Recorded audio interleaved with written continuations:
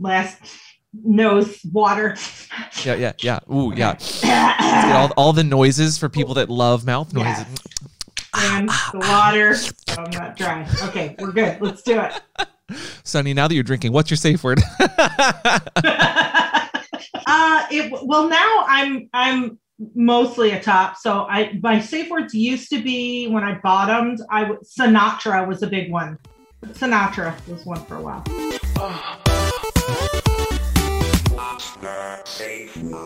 Welcome back to What's Your Safe Word? I'm Amp, and today I have the lovely guest, not Daddy, but the lovely guest, Sunny Megatron, to the show. How are you doing today, Sunny? I'm doing really good, and I thought you called me Daddy, which I don't mind. I do like to be called Dad. I'm totally into the gender fuckery, and I'm like, oh, we're going to start the interview like this. Great! But, if you want to call me Daddy, you have my permission. No, I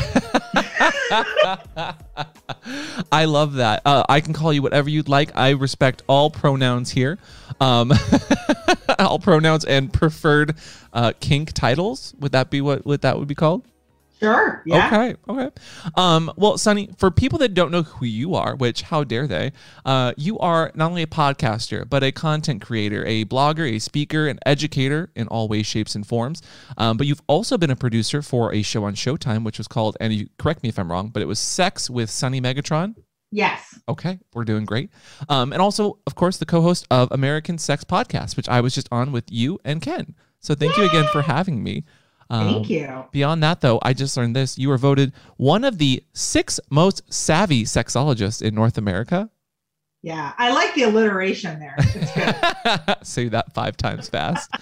But just the lovely, the beautiful, the smart daddy, Sunny Megatron, is on with us today. Thank you. Can I brag a little bit more? Because there's new developments. Like I have to rewrite my bio. I got voted Expra's Sexpert of the Year.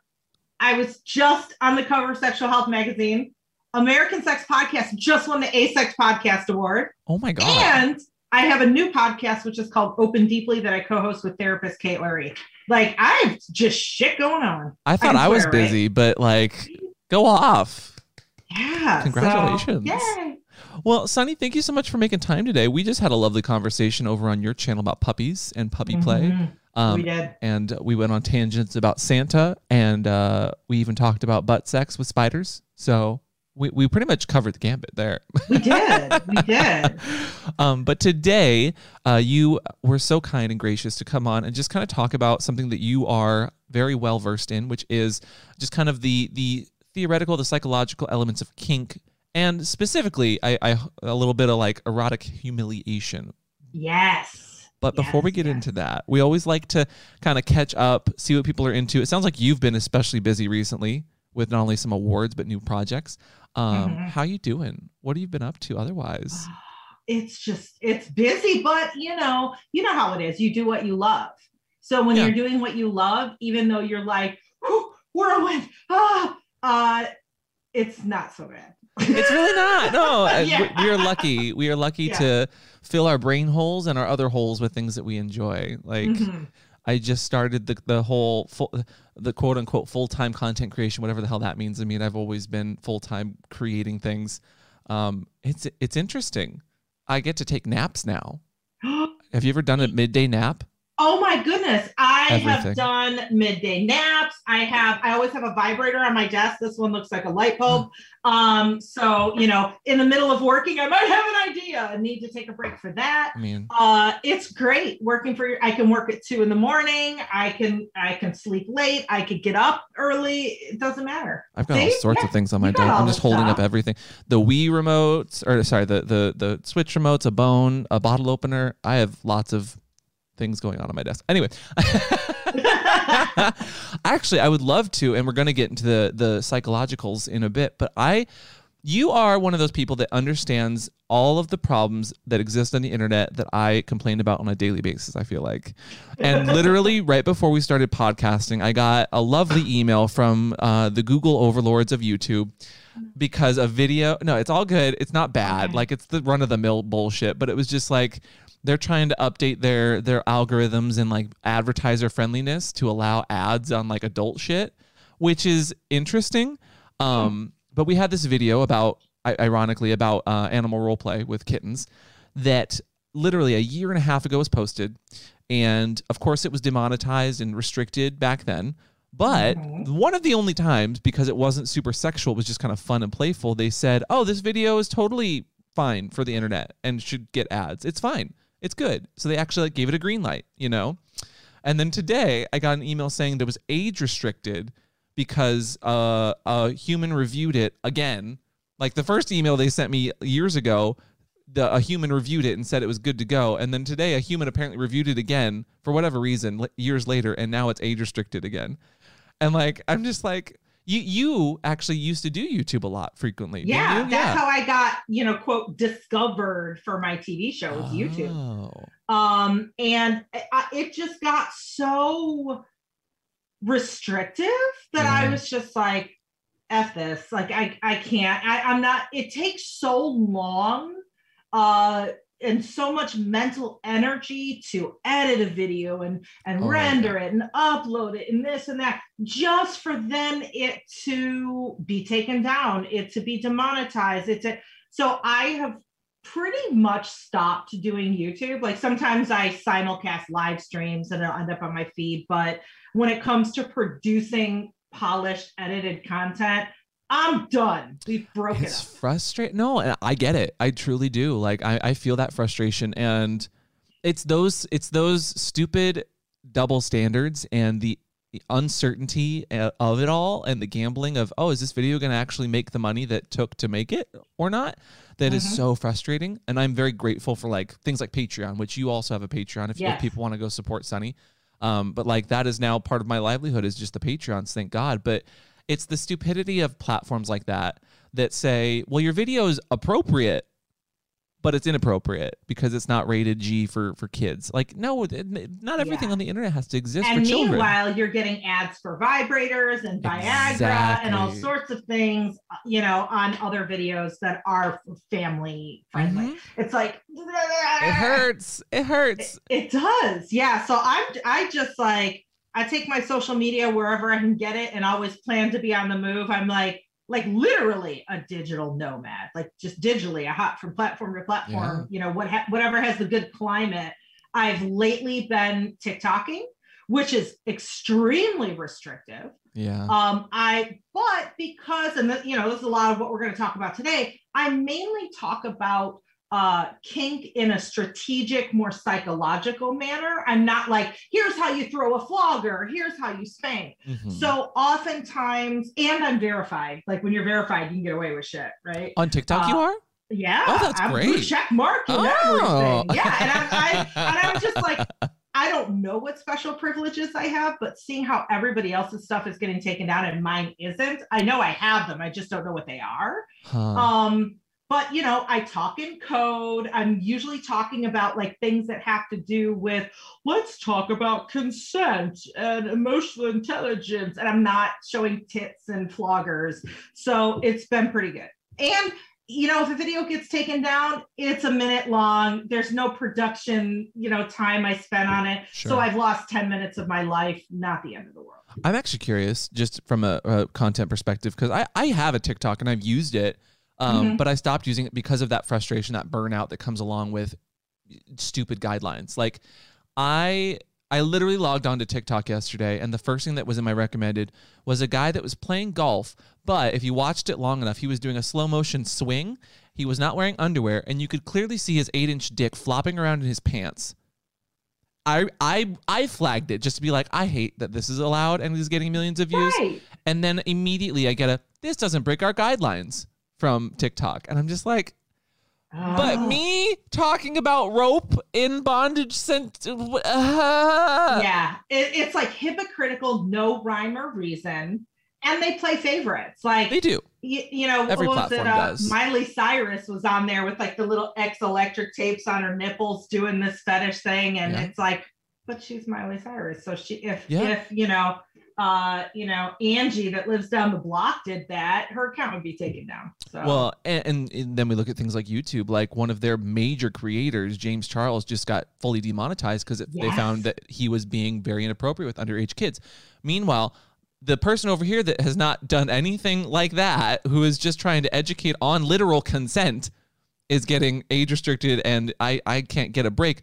But their top creator, it took them like 2 weeks to do anything about after multiple allegations of the child related things, which is fucking terrible. And it's so frustrating. Anyway, I know. Platforms suck. I feel ya. Updates in life. That's our dad tea without daddy here.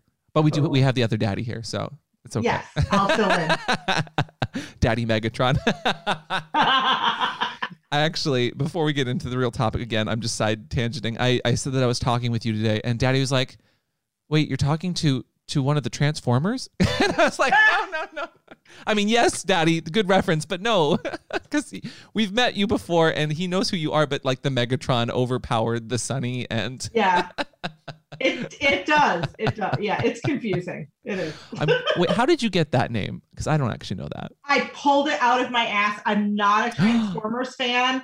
It was just like, those words sound good together, and it just and it was sort of an off the cuff, like I didn't think too much about it. I have a very unusual real name, and so I didn't, for safety reasons, I didn't want to be Googled. Yeah. So I'm like, I need to think of a fake name. And by the way, Sunny is my real first name. Sunshine is my real first name. Oh.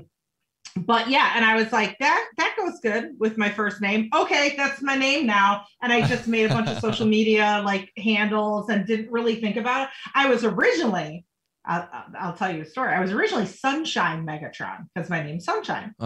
Did not know there is this man who's apparently not a very nice man who used to own the website T-Shirt Hell. And he legally changed his name to Sunshine Megatron.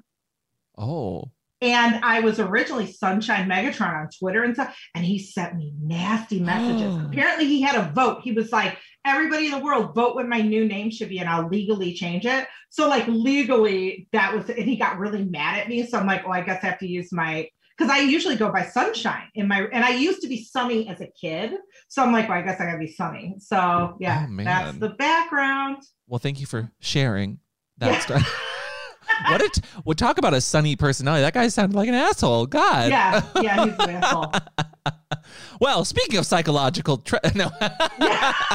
Speaking of psychological sadists. Was that a subtle plug? Was that a subtle segue? No. It's good.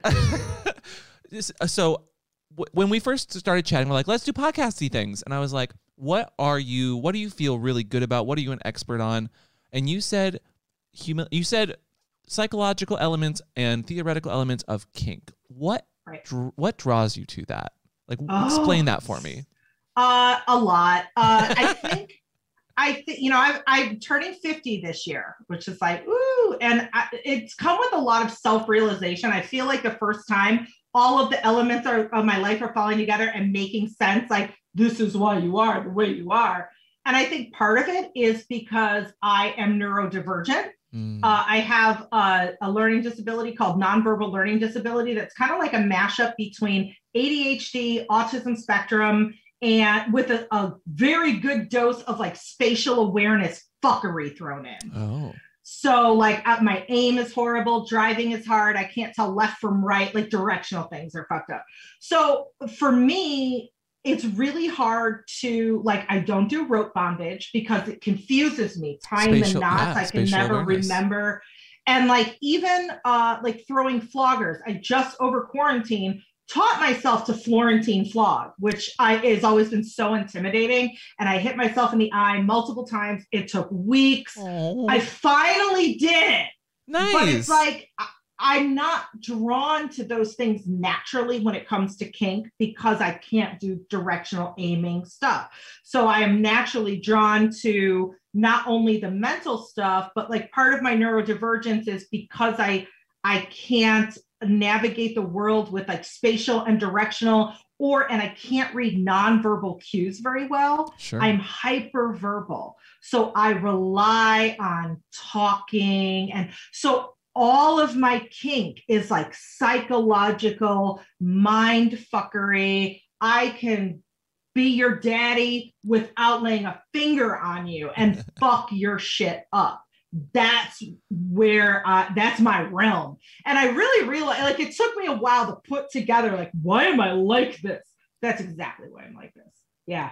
Oh, wow. Yeah, because we were talking about puppy play and like nonverbal cues, and you were like, I don't get it. I'm like, oh, that totally makes sense though. But like, is just a testament to like how humans naturally adapt. Because I love that you've kind of turned that negative into a positive, and you kind of taught yourself how to really, really, really be good at communicating, which for some people's hard. It is hard. And it's like, it was a lot of trial and error. So now in my negotiations, one of the things, when I'm negotiating with a new partner, one of my requirements is you have to give me verbal feedback during the scene. Okay. If you are somebody that goes nonverbal, we might not be compatible, or we need to really talk ahead of time. And you need to tell me clearly, when I do this thing, it means exactly that. So I have like a little key to translate what the nonverbal is. And I've just realized, like, I can't play with people that can't use lots and lots of words to tell me exactly what's going on in their head at all times. Uh-huh. Yeah. So and you are really good at communicating in many. Did you have like a training, or was there a type of training, or did you like always incorporate that into your sex? Like, were you the type that liked to talk on the phone a lot and really work someone up with like verbal, just like cues? And I didn't discover that until I got into kink, and I got into kink when I was in my 30s, and I never understood dating, like, because it's all flirty, winky, dating. I was like, vanilla dating was like, I feel like I am just in a foreign land. I do not know what's going on. And it was when I got into the kink community where it's like, we verbally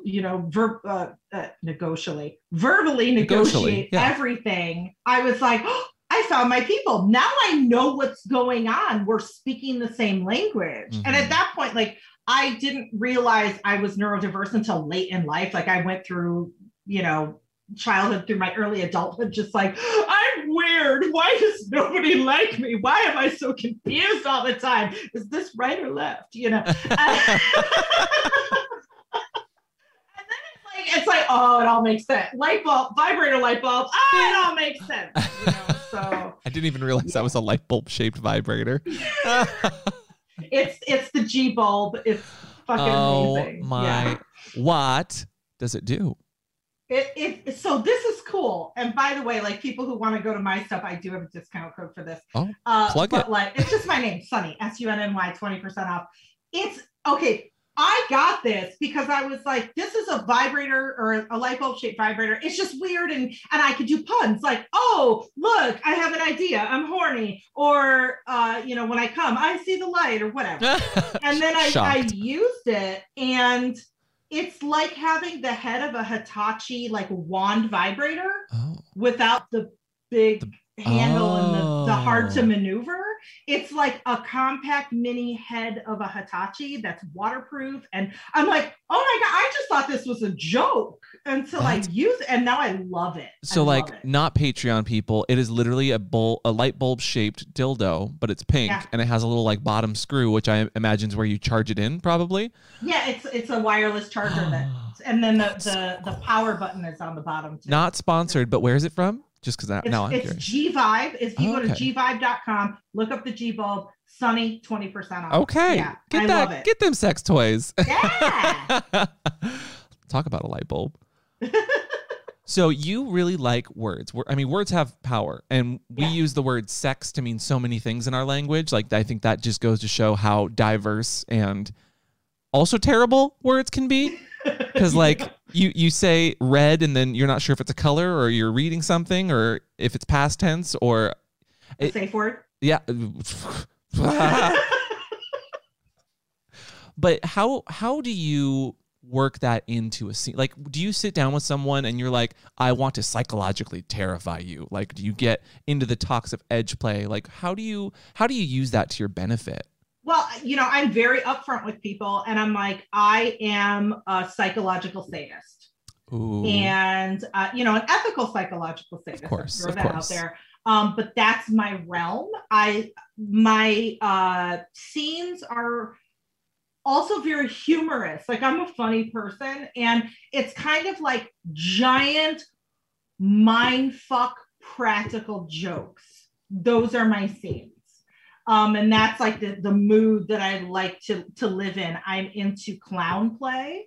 So I dress as a clown, and that freaks a lot of people out. And I like it, one, when it's just silly and everyone's on board with like, we're cool being clowns. And I also love it when people are like, I'm fucking terrified of clowns. I'm like, who's your clown daddy now, bitch? You know? So it can go so many different ways. Yeah. Would you say you liked clowning around? I do like clowning around. Yeah. But you know what? With clown sex, it tastes funny. Oh. I appreciate that you also have a love of puns. Yeah, I am a pansexual, which is actually part of my neurodivergence. Like when you look at the traits, really good at puns is actually one of the traits of nonverbal learning disability. Interesting.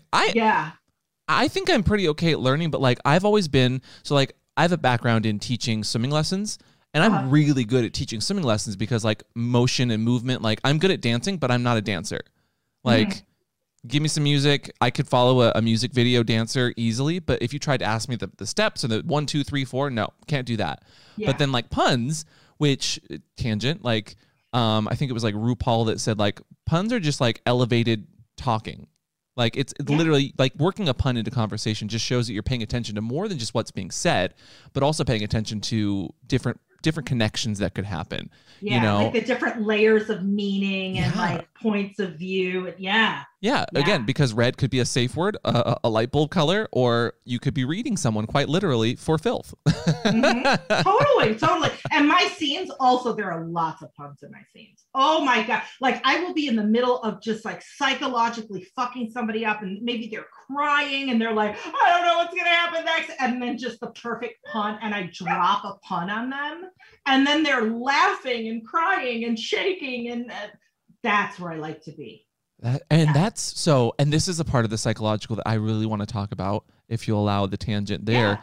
Like the emotional state that somebody is in, obviously consented upon. Obviously it's something that you are saying, hey, we're going to get there. You know, we're going to go to this place. Are you okay with that? But it is a bit of edge play to it. How do you navigate that? It's hard. It's a lot of, I don't like to play with people that I don't know well. Sure. However, like side note, for a minute, a few years ago, or actually for a couple of years, a few years ago, I started doing phone domination. Oh. And I just did it because I was broke. But I realized that really helped me hone in my verbal skills, and also hone into reading people quickly, because you don't have that relationship with somebody like you would in real life, and you don't even really have the opportunity to do full negotiation. So that actually really helped me hone in my skills. But when I'm doing real life lifestyle fun play, it's usually with people I know very well. It's usually very clear that, okay, this is edge play. This could go very wrong. We talk about, what are your known triggers? Like, do you have PTSD triggers? What is a trigger plan? I just recently, and I got notes here, came across a psychotherapist. If I can find the notes, what's his name? A psychotherapist from Canada that wrote, and if you have show notes, I'll look up the name later. I can't remember his name. No worries. But he came up with, how there's the 5 love languages. Yes. He came up with and I'm not sure if there's 5, there may be more, but there's safety languages for when you feel like you've been triggered, or, and so I go over that with my submissives a lot. Like, okay, not only what triggers you, what mental health issues might affect the scene that we're doing, but what do we do if you get triggered? What brings you to safety? What grounds you? So there's a lot of time spent on that kind of negotiation. Is it Jake Ernst? Yes, that's it. Jake, it's I forget what he titled them, but like this week I was introduced to those, and I'm like, I'm incorporating that shit in my negotiations. It's brilliant. Trauma-informed love language is called the route of safety. Yes, the route of safety model. Yeah. This is hot off the presses. I literally Googled whatever you had just said, Sunny, and it was the first thing that came up. Yes! Wow. Yeah. Okay, by Jake Ernst, if you'd like to check it out, that is so fascinating because it covers things like common humanity, inner guidance, structure and certainty, sensory experiences. Wow, it takes into account a lot of different things that you don't really think about often. Yeah. Right. You know, and we can think about like shit, like sometimes we don't know our triggers. Like that's the bad thing is when you are getting triggered in a scene, like legit, just, you know, you can plan, you can negotiate your heart out, you can have all these safety things in place. You can be like, oh, I'm not going to go there. And then just, it could be a smell, a word, something that just like brings you back into that place where you're triggered. And now this is not fun anymore. Correct. We need to stop. Some shit's happening. And we may or may not be able to name what those kind of things are before we get into a scene. If it's happened to us before, we can say, oh yeah, the smell of lavender, or if you use these words, or if, you know, whatever. If we've never been triggered before, the way we find out our triggers is the hard way. Yeah. And we don't think about, what do we do? How do we come down from that? What do you need? It's more than just your typical aftercare scenario, you know? And I often, you know, I will say to people that kink and you said this too, same thing. Kink can be therapeutic, but it's not therapy. Correct. Not a replacement. And I don't want to pathologize kink and say, we all do kink to explore our trauma, because that's not true. However, do some of us do that? Sure. Absolutely. You know, it's one legit route of many. But I forgot where I was going. It totally just went out of my brain. I don't know where I was going. But yeah, it's difficult. You know, I often say that safety measures in scenes are like Swiss cheese. So like you can have safe words in place, and the piece of Swiss cheese is mostly solid, but there's a few holes in it. So then you should have another layer of Swiss cheese that's maybe like, don't just rely on your safe word, but especially when you're playing to this depth, if you're really playing with psychological play, then maybe have in place, you've had a discussion with your with your dominant, or your dominant knows you well enough. And even though I'm saying dominant, do not discount the fact that sometimes doms can get triggered too. Absolutely. You know? But like, let's say, you know, we're just talking about the submissive being triggered, that they know you well enough to know that when you start to look this way, and again, we're getting that nonverbal, something might be wrong, and maybe you're not able to safe word. So that's another layer of Swiss cheese. And then maybe you have some more, and that's another, but know that you could just, you know, roll low, you know, roll a 1 and go through all those holes in the Swiss cheese, even though you've planned as much as you could, and you could have a really fucking terrible time. Yeah. And even though I tell people BDSM is not therapy, I also recognize the privilege in being able to find a therapist, to afford a therapist, and to also find a therapist that is kink friendly enough that you can talk about what happens in your scenes with your therapist. If you can find that, that is the trifecta to be able to be like, I did the scene last Saturday and the shit came up and I want to talk to you about it, you know, therapist. But I realized that some people do use kink as therapy. And even though as a professional, I'm obligated to say, never do that. But as a realist, I know some people do that because that's all they have. Yeah.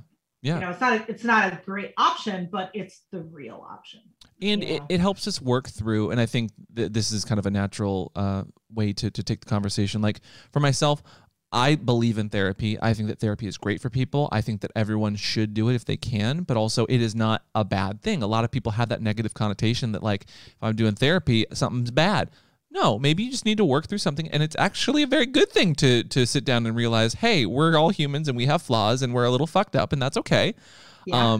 But then there's the people that will turn towards like the erotic humiliation and the edge play that kind of comes along with some kinks, and they use that as an escape. You know, we use that sadomasochism to get out of our own head and kind of work through these learned behaviors and break them down. But we can also use it as like a way to be very self-aware of things that trigger us and try to move on and build from that. Yeah. And while it's not for me, I totally get how like being called, you know, things that triggered you back in when you were a kid or when you were very formative, like can help you to grow, but it's a very interesting, very raw emotional state that obviously you need to trust someone.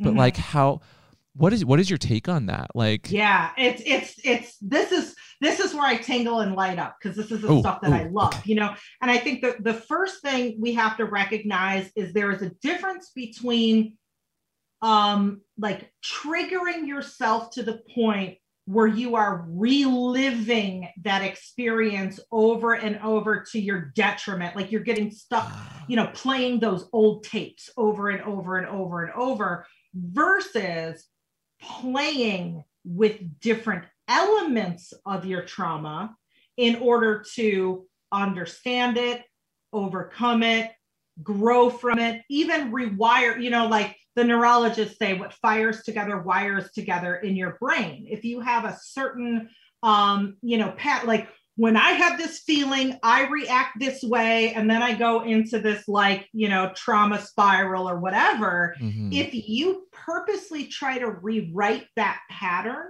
and you do it enough, like you can really rewrite the knee-jerk reaction that your brain has, like feel this feeling, spiral down into that feeling, depression, bad. So it's like, so you can start to rework that. It's like that muscle CBT, but not CBT. Yeah. A different form of CBT. Yeah. Yeah. And like, you know, I have a whole like humiliation class where we get really deep into parsing out humiliation and like the different levels of humiliation. I taught it recently, and someone said to me, like, oh my God, it's like you're the Brene Brown of kink, and we're exploring our shame. And I was like, that is the best compliment I've ever heard. But yes. So, you know, and it's funny because like when I started teaching this class, I wasn't really familiar with Brene Brown's shame research. And I made this spectrum of humiliation, like from like the lightest humiliation to the heaviest. And then I just like a couple of years ago looked upon Brene Brown's kind of spectrum of shame. And it was really fucking similar. So then I've taken some of what, and now it's like helped me sort of reformulate my spectrum to incorporate some of her shame research, but still, even without me knowing, they were almost exact. It was really weird. That's very, very cool in a way. Can you explain who Brene Brown is and like the research there for people? Brene Brown is a shame researcher, and she's fucking amazing. What a job. Yeah. She has a podcast. I forget the name of it, but just look Brene Brown podcast. Sure. BRENE something. I don't know. And she parses out like the roles that shame and vulnerability and, you know, all of these emotional things not only play in our lives, but play in our relationships and how we can overcome it and be more shame resilient. Because like when you really think about it, and this is true in a human context or even in a kink context, especially when you're playing with mental stuff, shame rules our lives. Yeah. You know, if we got, like you were saying, you know, you got called a name when you were a little kid, or, you know, something shameful happened, or your parents instilled in you that like, this thing is very shameful, that sticks with you. That shapes you. Oh yeah. That dictates how you interact with other people. That can be like, you're in a great mood and someone says this one word that reminds you of your shame, and suddenly it's like, you're back in that place. Yeah. And like, you know, I'll talk about my spectrum of humiliation, like really fucking briefly. Sure. A lot of people think when you're playing with erotic humiliation that you go straight to that shame place, that place that makes you feel like you're not worthy as a human being. So when I'm negotiating with people, when I play, I actually have a system for negotiating. And one of the points in my system is like, okay, humiliation, let's discuss that. And when I get to the H in my acronym for humiliation, most people, especially cis women, were like, fuck that. I don't want to be humiliated. It is horrible. I get called, stupid and ugly and fat, or I get talked over by men at work and this and that. I don't want those things to happen in the bedroom. That's not fun. And it's like, well, first of all, why do you equate humiliation with like that thing that gets you at your core that makes you feel horrible? It's so much bigger than that. Sure. And some people do choose to play with that, which is very edgy and can be dangerous, but it can also be therapeutic. But like, before we get to that, really heavy stuff, it's like, first we have on the, lightest end of the spectrum, embarrassment. And embarrassment can be, oh, I was walking down the street and I slipped on a banana peel and I fell in front of everybody.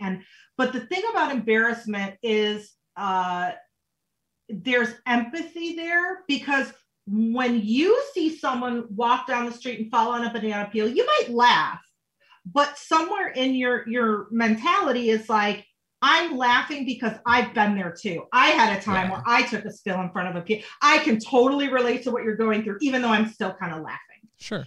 So if we're playing with embarrassment in a scene, that can be fun. That can be, you're at a party and I'm going to make you wear some panties and I want you to get up in front of everyone and shake your cute little ass. And even though you're kind of like, oh my God, maybe you're like a straight cis man and I'm doing a little bit of like, forced feminization on you. So there's that embarrassment there. There's also a party that's like, but I still do kind of dig this and this is fun. Yeah. And it's that fun embarrassment. So a lot of times humiliation play can be in just that realm. And that's great, And then we have guilt, which is sometimes you can feel the same things you feel with shame when you feel guilt, you kind of feel bad. You feel, but the difference is you don't internalize it. You don't, you're not like, let's say you have a protocol where it's like, every day at 5:30, I make a Manhattan for my daddy. And it's at 5:30 on the nose. I'm never late. And you got caught up in something and it was like 5:45 and you were like, shit. Oh. You feel guilty. You know what I mean? And you're like, fuck, I should have, I'm going to get in trouble. Oh, maybe I'll get punished. Maybe you kind of like the punishment, whatever. But the thing is with guilt, you don't internalize it. You don't go to, and that means I'm a horrible person, I'm worthless, I'm value. No, you just feel like, it's like when you forget to feed the dog and then the dog's looking at you, you're like, oh shit, I'm sorry. But once you give the dog the food, then everything's fine. Exactly. So it's like, guilt can also be a fun place to play with, and it can be motivating. Like, do you want to feel guilty? No, just get your shit done on time. Okay. Mm-hmm. And it's when we get into shame that, like, it's that same sort of thing, but we internalize, like, it reflects our value as a human being. You know what I mean? Yeah. And there's also humiliation on the spectrum, which is actually right before shame. And even though we call all of this kind of play humiliation, humiliation, it's from the Latin root humiliare, which means like to lower oneself to the ground. It's very grounding.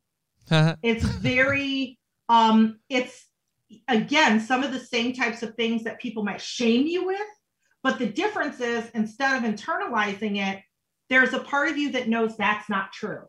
Yeah. So if someone's like, you didn't get your daddy that Manhattan because you can't get anything right. You're always late. You're, worthless.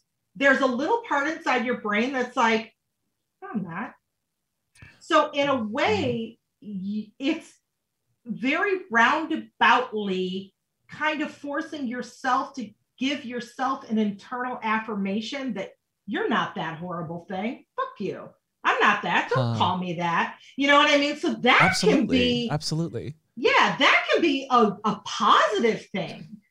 And then when we get to shame, that's when we're like, we're the worthless whore. We're good for nothing. We're never on time. We're never going to amount to anything.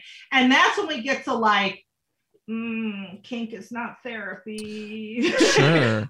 However, go ahead. I was just going to say, but like, that's where kind of that cognitive behavioral therapy that you give yourself is like, my kinks and my turn-ons are not shameful. Like, they are valid. There's something that I get off to and I enjoy. And yeah, this is hot and maybe at times very vulnerable, but that's kind of what makes it sexy in that way. Yeah. And it's the communication that, you know, this person understands what that means for you, at least in my own personal experience, that makes it hot and makes it intimate because you're consenting, you've communicated. Totally. And I don't want to cut you off from whatever you were about to say, so go ahead. But no, you're right. One of the big differences that even if you're choosing to play with shame, which some people, that's off limits, and some people are like, oh, that's where I love to play. I love to be broken emotionally, you know. It's the autonomy. It's the fact that you have consented to this, you have chosen this. If it's a real world situation, you haven't consented to that. The outcome's usually shitty. You go home and cry, or, you know, whatever. But in this, the outcome is not only have you chosen how this is going to go and consented to it, the outcome is usually like, I'm going to get some good aftercare and some cuddles. Maybe I'll get an orgasm. Maybe I'll get, so again, you're like rewriting that internal script that is your knee-jerk reaction. Now with shame, a lot of people are like, I still don't understand how I can play with that. And I'll give you an example.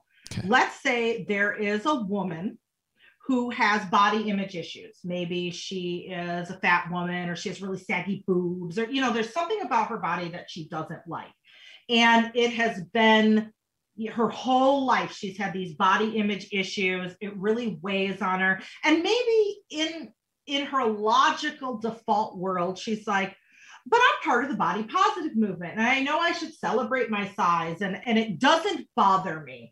But still somewhere there's that little self-talk when she looks in the mirror sometimes, like, you're fat, you know, those things from childhood, or, you know, whatever that society told us, that no matter how hard you try to logic yourself out of it, those little voices come, right? Yeah. So maybe in bed, let's say she, you know, has a partner, and she wants that partner to, you know, you have the saggiest, ugliest grandma boobs I've ever seen, and you're fat and you're ugly and you're someone listening to that on the outside. That's when they go, why would I ever want somebody to call me that? But maybe, and again, there is no one psychological way. I'm just giving a random example. Yeah. But maybe for this person, that self-talk, that deprecating self-talk that she wants so bad to push away and tries to push away, but it's always there when she looks in the mirror, to hear it verbalized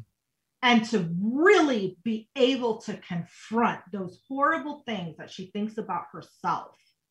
That can be like, to just be able to run it off, like get it fucking out of your system. And not only hear those words out loud, but hear those words out loud from somebody who loves you, who's somebody you think the world of, and they're making you confront those things that you think about yourself. And not only can that be healing for some people, and it could be fucking traumatic as hell for other people, you know, but in this situation, this person finds it healing.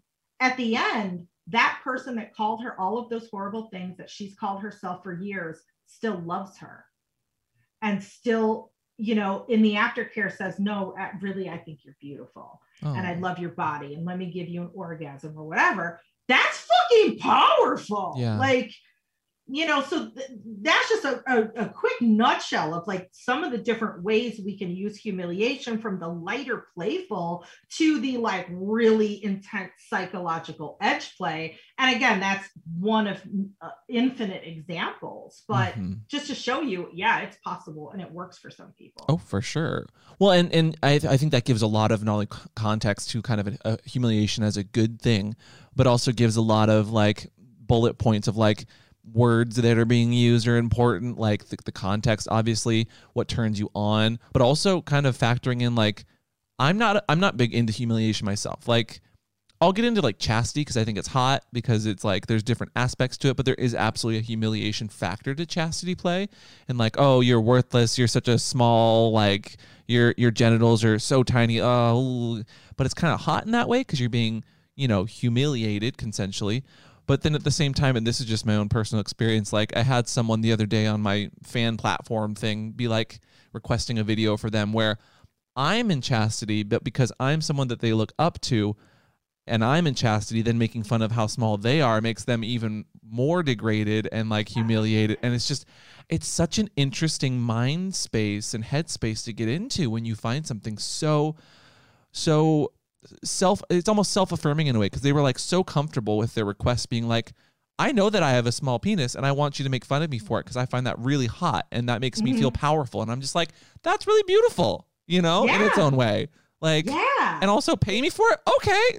Right. Yeah, totally. And, it's interesting because, one of the confusing things about humiliation play, or really any kind of psychological play, is it is highly individual and very subjective. And intelligent. So and what? And very intelligent. Like, you have to be very intelligent to be able to comprehend that kind of situation. Exactly. Yeah. And let's use your instance, of the small penis guy, right? Please. And, you have to think that you cannot humiliate somebody if it's something that they don't find humiliating. Exactly. And you cannot say that this one thing is either humiliating or falls on the humiliation spectrum in this bucket, because it's different for everybody. So I could say to somebody, oh, look at your tiny little pecker, and they could be like, whatever, it doesn't bother me. That doesn't even fall on my scale of humiliation at all. Like that,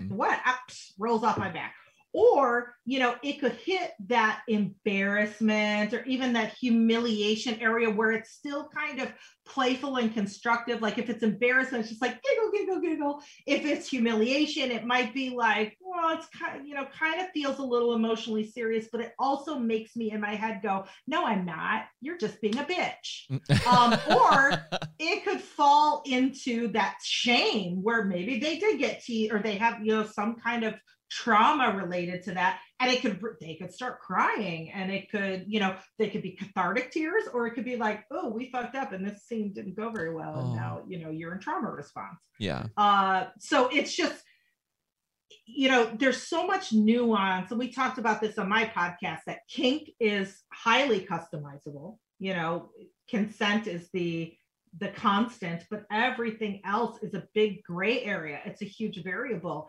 And there's so much nuance and self-awareness and emotional intelligence that has to factor into this kind of psychological play, that I think a lot of us, like, we're not accustomed to thinking that way. Like, America does not raise people to be emotionally intelligent or to think about gray areas and nuance. Like, we're very black and white. So it's hard for us to tap into that subjective space in vanilla default world. A lot of us have a hard time doing it then to play with it and bring it into the safe container of kink. Is really fucking hard. It is. It's trying to comprehend magic when you're a muggle. Like, totally. And then even when you comprehend magic, like you could maybe mean to turn the lights off, and you've accidentally blown off the roof because you got the spell wrong, even though you thought you studied it. Is it Leviosa or Leviosa? Exactly. So hence why this psychological play is edge play, because we could think that, like, we've read all the books, we know all the psychological things, and we could still go through all the holes of the Swiss cheese, and it could really fuck your shit up. Absolutely. Wow. Okay, and we're not getting too pressed for time, but I do want to be conscious of time. But as we talk about all this, I want to talk about something that I'm personally curious about. It's like, it's not always about the bottom, even though most of the time we're teaching things with the bottom's perspective in mind, because bottom's consent, and consent can be given and taken back, and da da da da. But what about the tops? In this specifically, I feel like if I were a top that was into humiliating people, that seems so emotionally like confusing and draining, and possibly even harder for the top in this situation, because they have to verbally degrade someone sometimes. Like, tell me about that.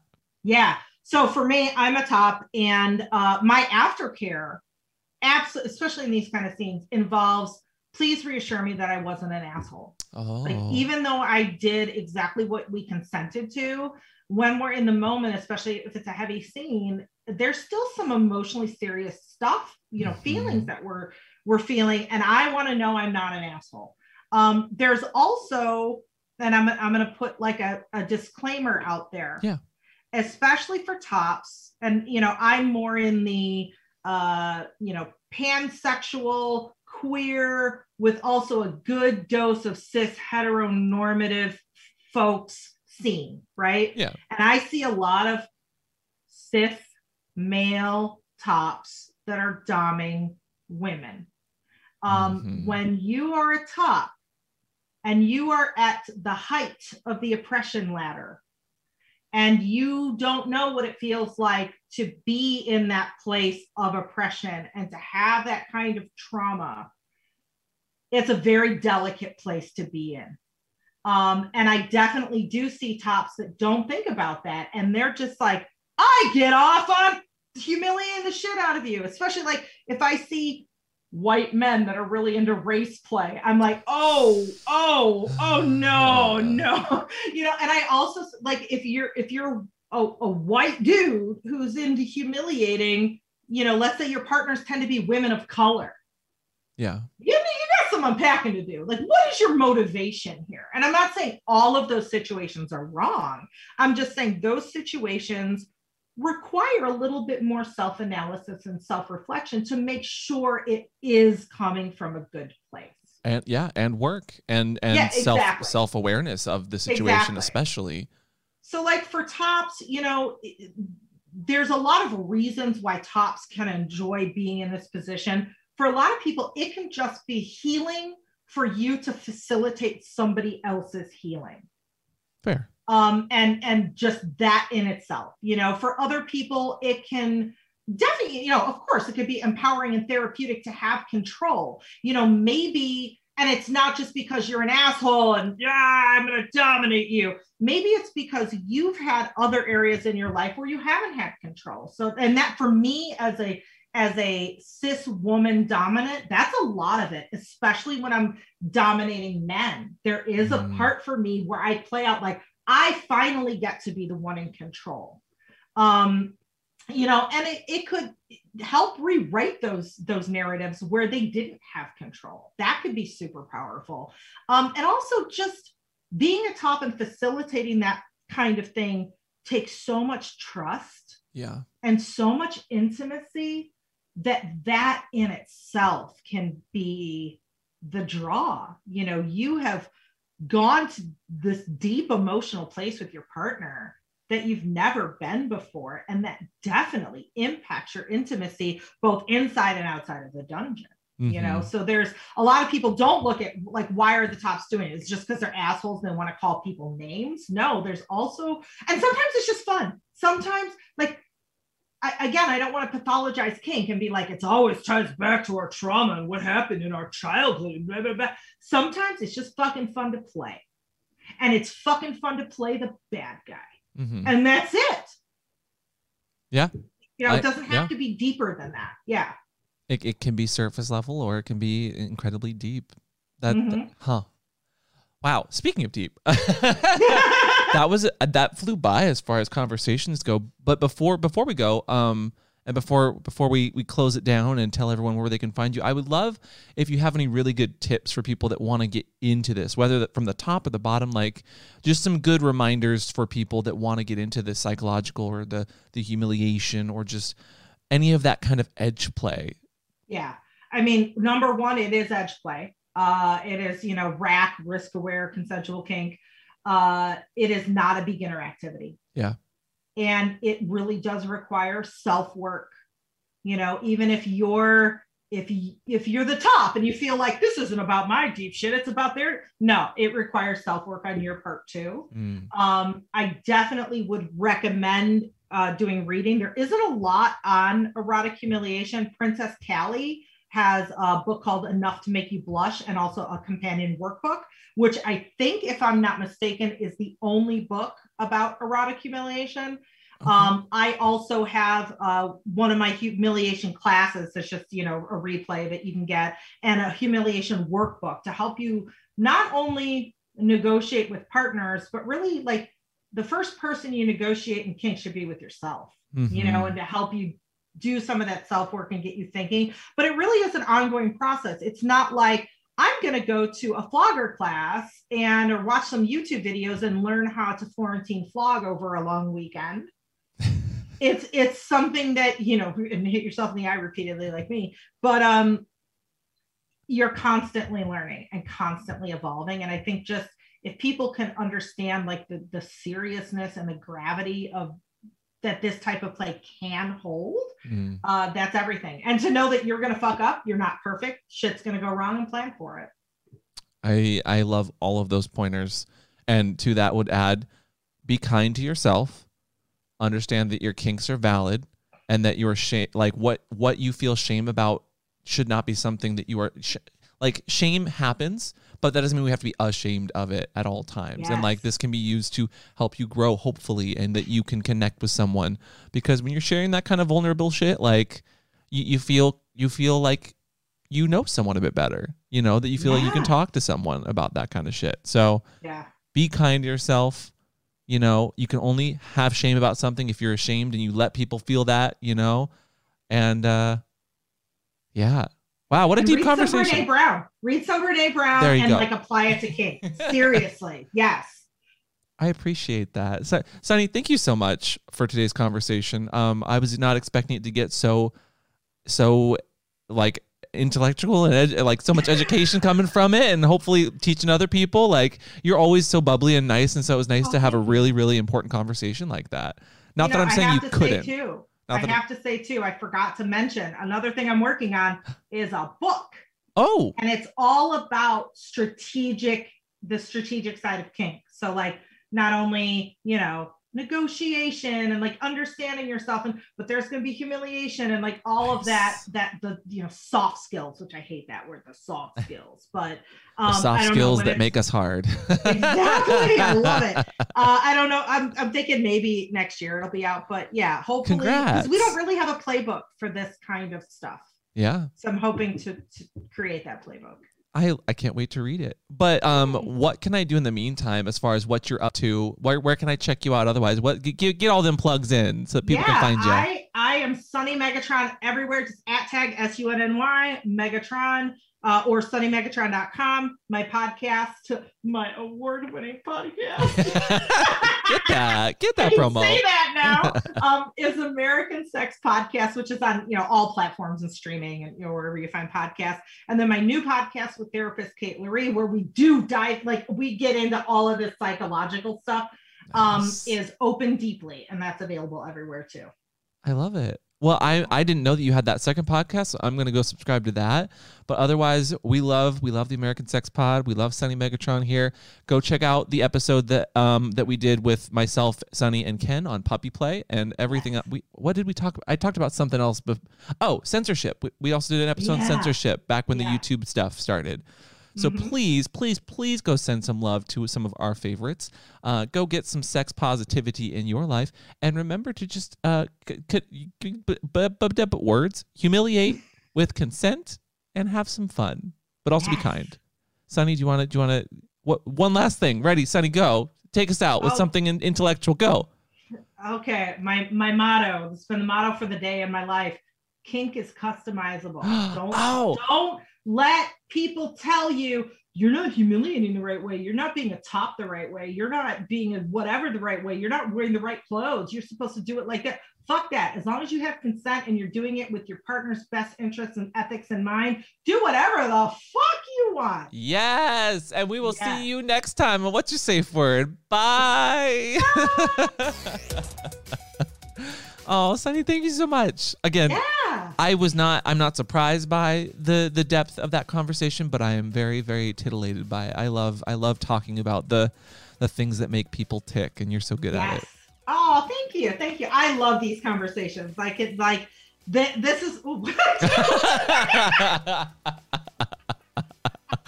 your hair looks great, Sunny. Is that embarrassment or humiliation? I mean, I could post it on the internet and you can roll with it. Also, put kink is customizable on a shirt, please. Do it.